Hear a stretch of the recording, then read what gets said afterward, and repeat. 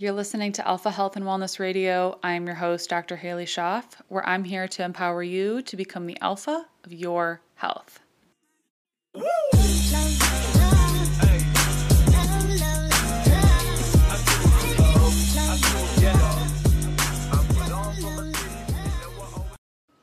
Welcome back to the podcast. Today I'm going to be answering your listener questions from a question box that I put up in my story a few weeks ago.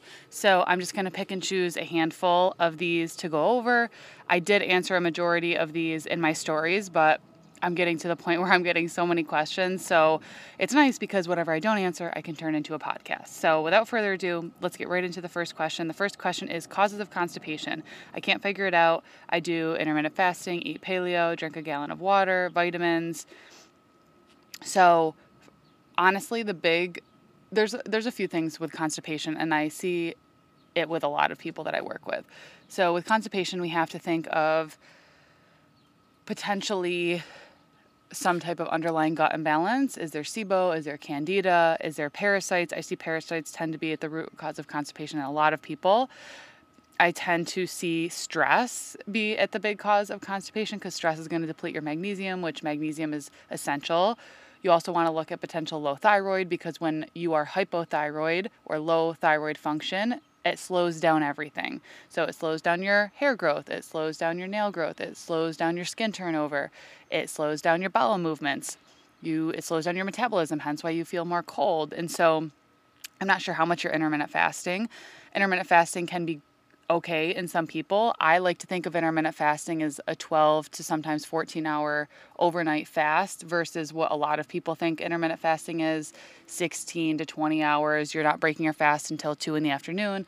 I don't find that to be helpful in many people, especially women who are cycling. Maybe postmenopausal, that can definitely be more helpful, but especially for cycling females, I think that a lot of times that can be stressful. So I think you can still get a lot of the benefits of intermittent fasting, that gut restoration, even with just a 12 to 13-hour overnight fast.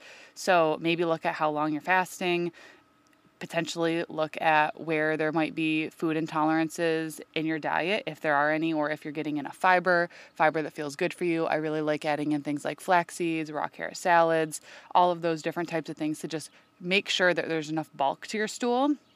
And kind of going off of that, make sure you're getting in enough magnesium, and you definitely want to potentially look at root causes. If you've never done a parasite cleanse, I've seen that really help a lot of people struggle with constipation. Aloe vera juice is also another good natural thing that you can do to really soothe the bowels for healthy, natural bowel movements every single day. So, next question. Ooh, this is a good one. What are some natural supplements or foods for better focus? So when I think of focus, I think of obviously paying attention to, we think of at least caffeine, right? Like that's a natural kind of stimulant that really hones you in and gets you focused. But however, sometimes caffeine can come with the jitters, things like that. So I actually love adding the Further Food Hazelnut Collagen because it contains lion's mane. I think it's lion's mane. So that's a really great adaptogenic herb that can be really good for focus.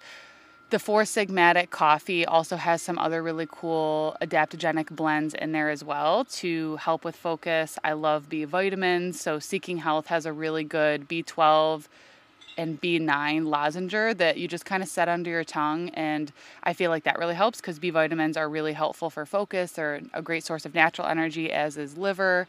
So you can do things like that. I love doing sometimes in the afternoon an adrenal cocktail with some coconut water, a little splash of lime, lemon, or organic orange juice, just a splash, a handful of minerals, and sometimes I'll mix some collagen in it as well just to get kind of a complete source. But I really like adding those different types of nutrients in to help with focus, especially if I have a long day. Really using natural light to your advantage. So making sure your work environment is using natural light, not artificial light. Maybe you use some type of a red light or a happy light in the winter time. Maybe you have the pleasure of being able to move your computer or your workstation or whatever you're working on outside because we just naturally feel that boost with the sun. Going out for even a 10 to 15 minute walk in between breaks of having to focus can be really, really important as well. So let's see. Next question. Are GI maps worth it? So a lot of people love gut and stool tests, and I think they can be really helpful. However, sometimes I don't think that they're my first go-to. Sometimes I like to work through things like a gut or parasite protocol before investing. I mean, because most GI maps are usually $400+. So, and then you have to talk about the interpretation and all those types of things. And I'm a big fan of functional tests. However, I want to see, okay, can we make some headway and some progress in certain protocols potentially before? And if we don't, I think those are a good thing for potentially seeing why we're not seeing progress. However, that's not to say that I don't think that they're worth it, because I definitely think that they are. It just depends on what your budget is, what you're willing to work for, and what symptoms you're experiencing, really. Because if you are suspecting a parasite infection, I shouldn't say we're definitely, but we are probably not going to see it with a stool test. You just typically don't, unless it's a really big parasitic infection.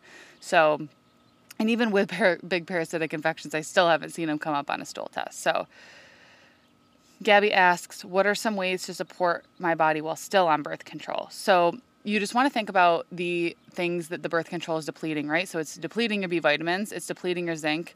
It is potentially causing things like leaky gut. So getting on a good spore-based probiotic, getting on a good B vitamin or desiccated liver supplement, getting on potentially, and the desiccated liver supplement will cover a lot of stuff. It's going to cover your zinc, your choline, your vitamin A, all of those different types of things. So I would definitely be on something like that, and some type of probiotic, collagen, bone broth support to be kind of supporting your gut there. If you're feeling that increased anxiety with the pill, as some people can, maybe doing something like an adaptogenic herb or something like that to calm down that nervous system response as well. Next question.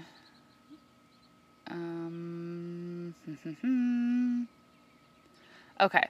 Hi, I just started using the castor oil pack over the liver. I started breaking out in that area. Why? So I've talked about this on a live that I've done before, and I think on the podcast that I did with Dr. Marisol, but castor oil packs are a very powerful detox. Some people, when they put them on, they might see a rash over the skin. They might see that their pack turns colors. Like my pack gets pretty gross when I wear it every night, which I always wear it. And so that's why I have to change it every night. But if you're seeing something come up on the skin, that's just your body's detox process of trying to get rid of something. So if you feel like you're sensitive, especially sensitive to things like detox, you just want to move into wearing the castor oil pack slowly. So maybe you start with 30 to 60 minutes at night instead of wearing it overnight.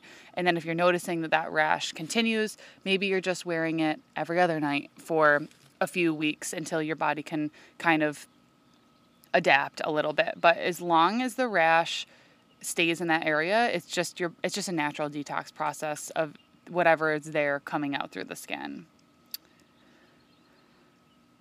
Okay. Hold on. Okay, how can you test for mold toxicity? So there's different tests you can do. There's at-home tests. I actually did a mold webinar that's within my membership. So if you join the membership, you get access to all the different webinars and monthly Zoom calls. So if you're interested in mold, I absolutely would check that out. But mold toxicity, there's a urine test that's kind of the gold standard of how you would test for mold. A lot of practitioners will do it provoked. So what they'll do is they'll give you a glutathione push either through intravenous or orally. But I don't like that, because when you push glutathione, it can sometimes cause some false positives. So, because it's going to push a lot of stuff out of your cell, so it might make things look a lot worse than they actually are. In the webinar, I talk about a case study of a patient where she didn't really light up that much with mold testing, but then once she went through her detox protocol, a few months later, she was feeling a million times better, but she noticed that when she retook her mold test, that it lit up like a Christmas tree. But that's because her body's detoxing and she's finally getting it out of her system. So even though she felt better, the test looked a little deceiving. So I would say urine test is probably the best for it, depending on where you live. Might have restrictions. New York, New Jersey, Rhode Island are pretty annoying for functional testing. So depending on where you live, you might be able to order one. There's certain brands that I can recommend, and there's certain ones that I can't, because I'm a practitioner in New York. Even if I'm sending it to somebody elsewhere, it's quite annoying. But That's okay. We could definitely work around it. So I would say urine test would be the best. And then if you're looking for where it is in your home, there's different home kits and things that you can get as well.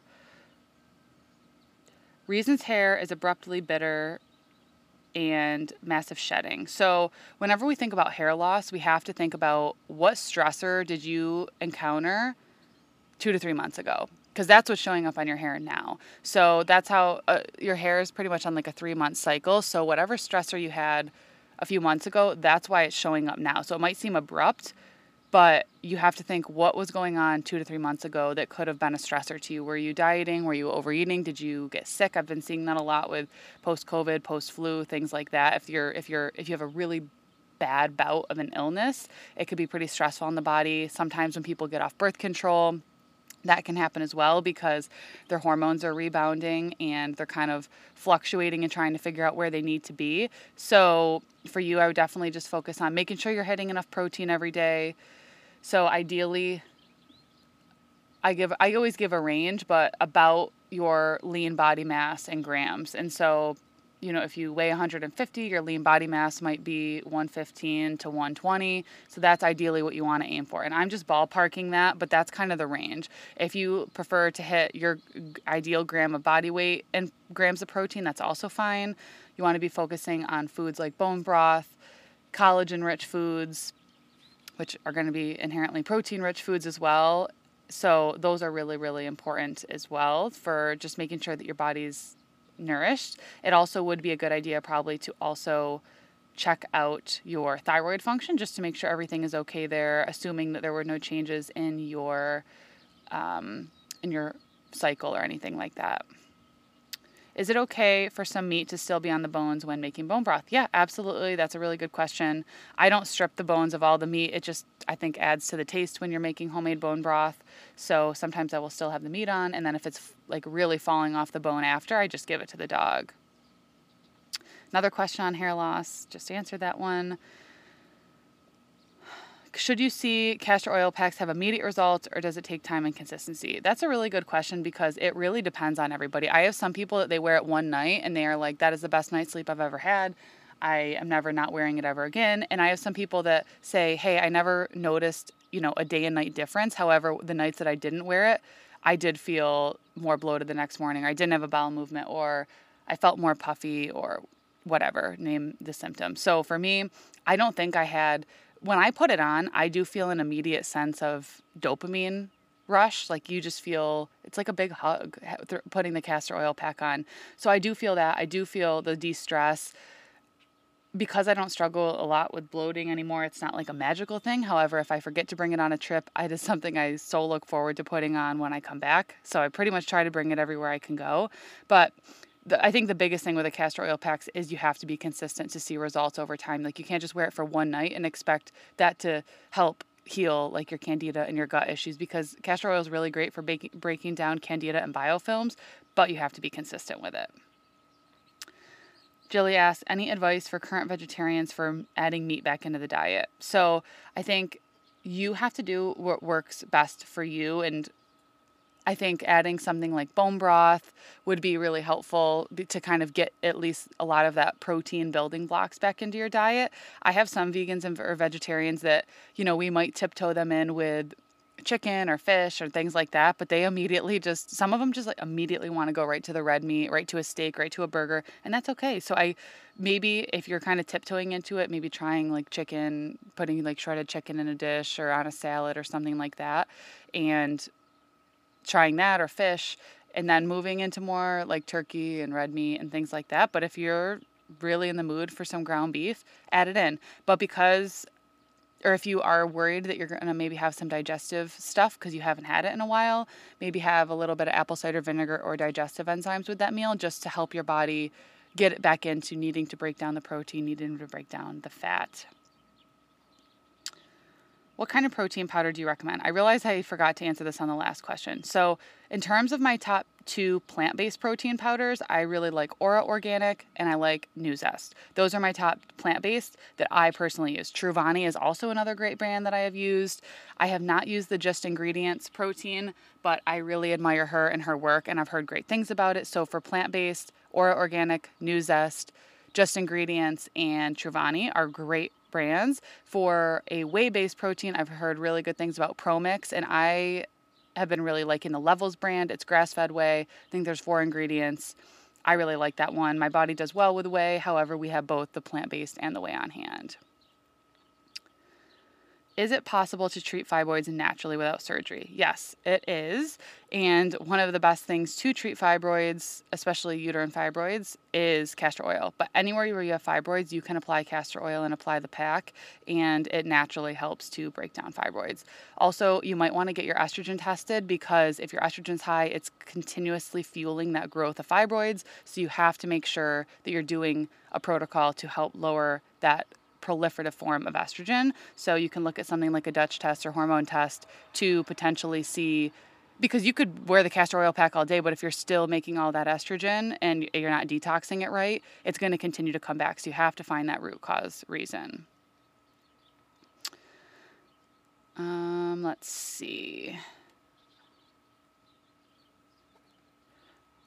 Low testosterone, how to gain muscle when soreness is insane. So, low testosterone, one of the biggest reasons for low testosterone is high cortisol and low vitamin D.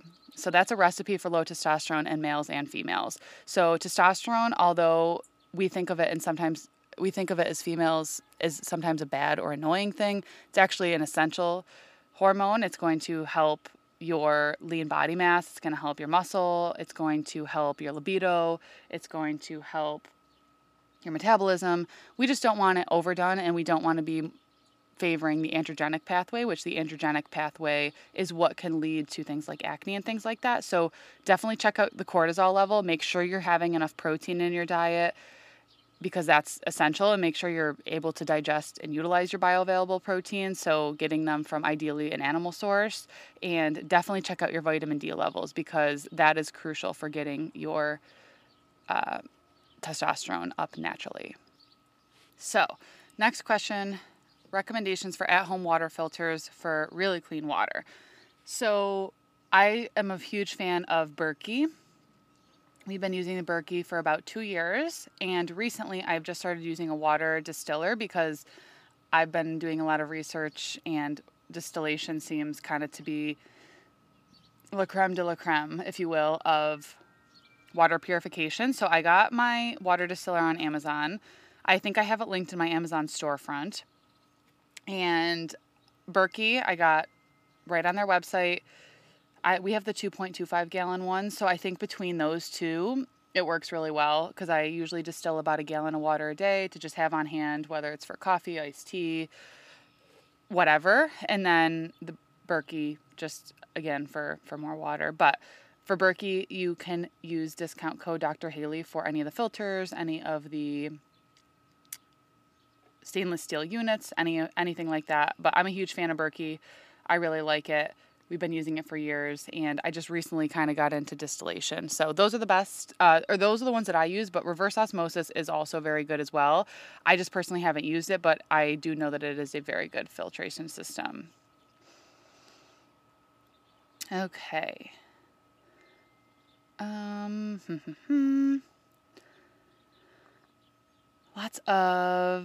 This is lots of questions on castor oil packs. So I would recommend, if you did ask a question on castor oil pack, that you go to my Instagram page, you go over to where I do IG lives, or it is on my main grid as well, but I did a full 30 to 40 minute live with Queen of Thrones, their medical director. So I think that would be good, but I will answer this as well. This question, because I love talking about castor oil packs. Are they okay to use while trying to conceive? So they are okay to use while trying to conceive. However, once you have conceived, or what you think is conceived, I wouldn't use it anymore. I wouldn't use it for the remainder of that cycle, if that makes sense. So like use it up until around the time that you're ovulating, if you're actively trying to conceive, and then I would not wear it. That's just really heavily erring on the side of caution. That's just what I would do, because, it's not the end of the world. Like, I have had so many people wear it and then find out that they're pregnant, and then it's fine. However, there's no research on castor oil packs in pregnancy, we just know that late in pregnancy, castor oil can cause uterine contraction. So it can be helpful if you're kind of past your deadline or around your due date. But I don't think it's bad, like I said, if you're wearing it all month and you find out, oh my gosh, I'm pregnant, but maybe wear it kind of wear it right up until you're conceiving, and then maybe take a break from it until you know if you're pregnant or not, just to really err on the side of caution. That's usually what I tell people. If you don't, like I said, it's not the end of the world. I haven't seen any issues from it, especially because it's so new into the pregnancy. But again, just kind of a tidbit there. So Nicole asks, the best ways to support your liver during pregnancy. I miss my castor oil packs. So good kind of follow-up question, because again, you definitely don't want to wear it while you're actively pregnant. So for me, even though I'm not actively trying to conceive right now, my prenatal of choice is a beef liver capsule. So beef liver is one of the best ways that we can support our own liver, because supports like in ancient ancestral wisdom. So making sure that you're taking some desiccated beef liver or eating beef liver. I've been actually grinding up some liver, putting it in a little silicone tray, putting it in the freezer. And every time I go to make a smoothie, I just pop a little bit out. It's just a little cube, mix it with my fruit smoothies, which is usually like organic cherries. Maybe I'll use some organic blueberries or something like that, some whey, grass-fed milk. And that's really it. And it's really good. It's a really great way to sneak liver in. You can be doing things like cruciferous vegetables, leafy greens, beets. Those are all really good for the liver. You can probably do some dandelion and burdock tea. Those are also really great for the liver. So all of those things you definitely can be optimizing. How to decrease testosterone with PCOS. So Laura asked this, and I would definitely check out the episode that I did on spironolactone. You're definitely going to want to listen to that episode, because I talk all about that. But essentially, we would need to find out the root cause for why testosterone's high. Is it insulin resistance? Is it cortisol? Is it low? Is it, what potentially could it be? I usually see it be due to insulin resistance, especially with PCOS. So you have to be tackling that insulin resistance first. But things that you can do to help lower certain testosterone levels, or lower like the aromatizing effects of testosterone, and things like spearmint, green tea. Those are two really great herbs, but you really want to make sure that you are balancing your blood sugar. Reasons for elevated liver enzymes. So I'm seeing elevated liver enzymes in a lot of people, and I don't like to see liver enzymes that's AST or ALT. I don't like to see them above 25. So most labs won't flag them, I think, until like they're over 30 or almost 40. Then they'll flag them as high, but we can see them high for a lot of reasons. Prescription medications, over-the-counter medications, environmental toxins. Non-alcoholic fatty liver is more abundant now than ever. So that's usually due to high fructose corn syrup and or corn syrup in general, anything that's very high in fructose. I don't see that to be as much of the case, fructose coming naturally occurring from fruit, but more so the processed foods. So you definitely want to look at what's in your environment and be able to deal with that. And maybe you need to work with someone to kind of do some type of a liver protocol to really help bring those levels down. But I see that in a lot of people. I've seen high liver enzymes in people who do a lot of vegetable oils, who do a lot of diet sodas. I see that stuff a lot, or even artificial sweeteners, because they can, for some reason, have a bigger impact on some people. So definitely look into that. Okay. Next question. I'll do a few more because I've got time. Okay, where do we want to go? Okay, this is a good question. Libby asks, what are your opinions on Botox? So, no judgment for people who get Botox. However, I just don't think the risks outweigh the benefit, or I don't think the benefits outweigh the risks. But Botox, it's a botulism toxin. So, and essentially the way that it works is it's paralyzing the muscle. So I just think long term, like if I were to start getting it now in my late 20s, I would have to continue getting it to make it work. So I have to continue injecting. And that's just one. I would so much rather not do that. And two, there is a black box warning on Botox. So I don't judge anyone who gets it. I have some friends who get it. They look great. However, it's just not worth it to me. So this is just my opinion. I have zero judgment on people who choose to do it. I'm just telling you kind of the facts and why. But because you have to do it so frequently, I think in the long term, it's actually not beneficial for anti-aging, because when you're paralyzing a muscle, you're cutting off the blood supply, and blood supply is life. I mean, that's what makes us vibrant. That's what makes your skin vibrant. So I see so many people who have gotten Botox for years and years and years and years, and then they need the fillers, and then they need these things that bring back life to that area because you've completely cut off the blood supply. So I actually recently just started using, they're called Frownies. They are this really cool little tape that you apply to certain areas where you would potentially inject Botox, but essentially the tape is working so that those muscles aren't moving. However, it's not atrophying the muscles because I'm just wearing it at night. I also like doing things like bone broth because it plumps the skin from the inside, really helps to prevent wrinkles.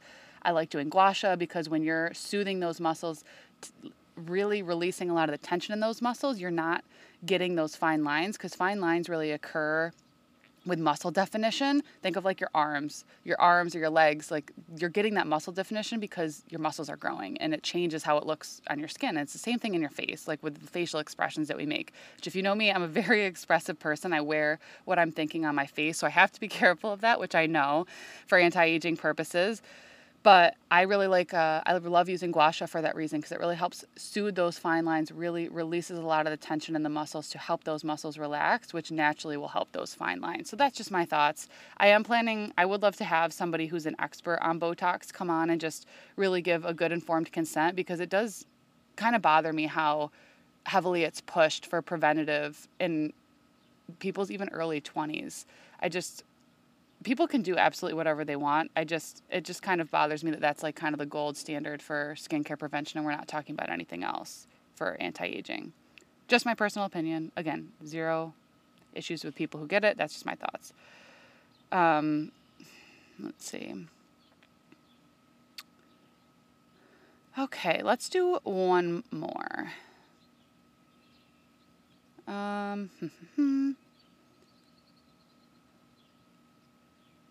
Another skin rash question. Okay, we'll answer this one about melasma. So what do you recommend for melasma? So one, we have to figure out why you're getting melasma. Are you on birth control? Have you ever been on birth control? Because that's one of the biggest reasons, is a lot of the synthetic estrogens. Melasma can also be from an iron overload. So are you taking synthetic iron supplementation? I noticed that when I was cooking a lot out of cast iron skillets, I was getting more melasma. So I just use cast iron skillets less. However, I know that was not causing the melasma. It was just not making it get better. So my melasma was caused from birth control, which is very annoying. And it was right above my upper lip, and it was very, very, very annoying. I am happy to say that my hormones are in a great place so that I have fully balanced them out for the most part. I don't have the melasma on my upper lip anymore, and usually melasma is due to excess estrogen, and especially excess estrogen from the pill. So looking at something like that, when you have an active flare, you definitely want to be using SPF so that it doesn't get darker. And otherwise, skincare, vitamin C can be very helpful. Using something like a glycolic acid or at-home type peel that you can use. I noticed a really big impact with the Beauty Counter overnight resurfacing peel. I love using a great vitamin C serum because that's going to buff out any type of discoloration or darkness. There's a new mask from Beauty Counter that's a AHA, so it's an acid-based mask. It's kind of like an at-home peel that's safe enough that you can use a few times. I usually use it 2 times a week, but that's really helpful. Like I said, protecting it from the sun when you're in the active melasma flare. But now I am in the sun all the time. I haven't seen it come back, knock on wood. But it's really about once your hormones are balanced, and I will be able to take a look at my hormones once I do my Dutch test this year, which I'm going to do it this month. So I will be able to see, does my estrogen look different this time than it did last year? So that's it for questions today. Thank you guys for submitting questions in the question box. I hope that this was helpful, and I hope that you guys have a good rest of the week.